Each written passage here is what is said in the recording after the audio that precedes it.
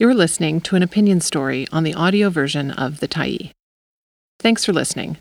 The Tyee is a nonprofit newsroom that is funded by our audience. So if you appreciate this article and you'd like to help us do more, head on over to support.thetyee.ca and become a Tyee builder. You choose the amount to give, and you can cancel anytime. How Canada Should Respond to Pakistan's Flood Disaster. By Crawford Killian, September 1, 2022. After weeks of downpours, Pakistan's dreadful monsoon floods have reached the level of mega catastrophe. At a recent press conference, Prime Minister Shehbaz Sharif catalogued a litany of disaster. "We are dealing with a situation I have not seen in my life," Sharif said. More than 1 million houses are damaged or destroyed. 72 districts of Pakistan are in calamity, and all 4 corners of Pakistan are underwater, and more than 3,500 kilometers of roads have been washed away.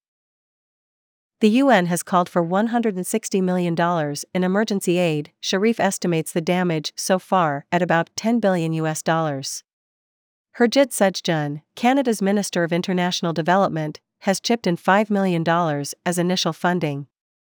Much more will likely follow. But we should offer more than cash and relief supplies. We need to send something like Vancouver's Canada Task Force 1, but expanded to study the causes of the floods, not just to mitigate their effects. The scale of the floods is hard to imagine, and the consequences will resonate for years. Out of a total population of over 240 million, 33 million, 1 in 7 Pakistanis, have so far been directly affected. Pakistan's biggest investment house, Arif Habib Limited, published a floods 2022 report late in August on the impact of the floods so far. In addition to over 1,000 dead, Arif Habib estimates $3 billion losses in the housing sector, and almost $2 billion in agriculture, with the loss of at least 80,000 square kilometers of farmland. This means a probable 10% loss of sugar cane production, 7% of cotton, and 30% of the rice crop. Serious health consequences. Meanwhile, the World Health Organization warns of serious health consequences from waterborne and vector-borne diseases like leptospirosis, cholera, dengue fever, and malaria. Nearly 900 health facilities across the country have been damaged, WHO estimates, of which 180 are completely damaged. Millions have been left without access to health care and medical treatment.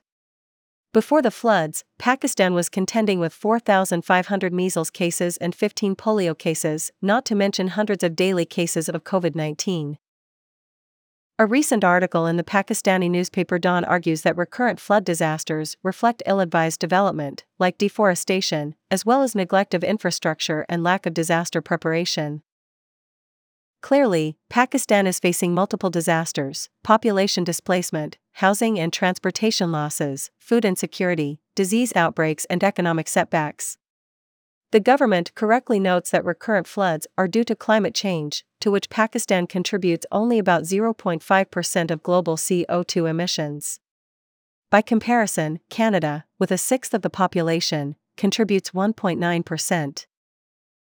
Some Pakistani politicians are calling for high-emission nations to pay for the climate damage they've inflicted on nations like Pakistan. Good luck with that. Canada and other high emitters will provide a fraction of the funds needed, if anything.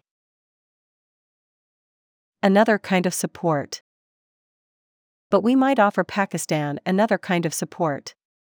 In addition to humanitarian donations, we could pay Pakistan a tuition fee of, say, $1 billion. That would allow hundreds of Canadians to intern with the Pakistani flood response: engineers, civil servants, educators, healthcare workers, scientists, economists, and agricultural experts. Key, of course, would be making sure their presence in Pakistan truly made things better amidst the emergency rather than siphoning attention from the nation's own experts and frontline workers. If done right, our people would offer useful expertise and boots on the ground. In the process, they would learn by going face-to-face with an ongoing catastrophe, one that we ourselves are likely to experience before long. They would report back to federal and provincial governments with detailed information on what Pakistan has been doing right and wrong. More importantly, they would tell us what we're doing right and wrong in our own disaster planning and response. Canada's preparations for COVID-19 were an embarrassment, and our response has only helped prolong the pandemic. Another wave is likely to rise as kids go back to school. Similarly, BC's preparations last year for the heat dome and the November floods left much to be desired. But a cadre of returned disaster interns could give Parliament and the provincial legislatures very up-to-date advice on what they need for genuine preparation. They could also provide good arguments that however much such preparation costs, prevention or mitigation is always cheaper than a fumbling response to yet another unprecedented climate disaster.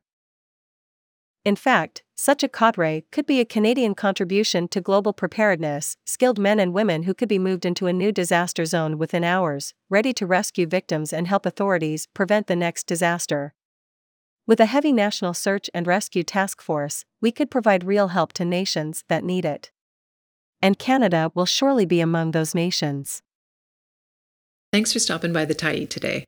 Anytime you're in the mood to listen to important stories written well, we'll be here. And if you'd like to keep independent media going strong, head over to thetyee.ca and click on the Support Us button to pitch in. Finally, big thank you to all of our Tyee builders who made this story possible.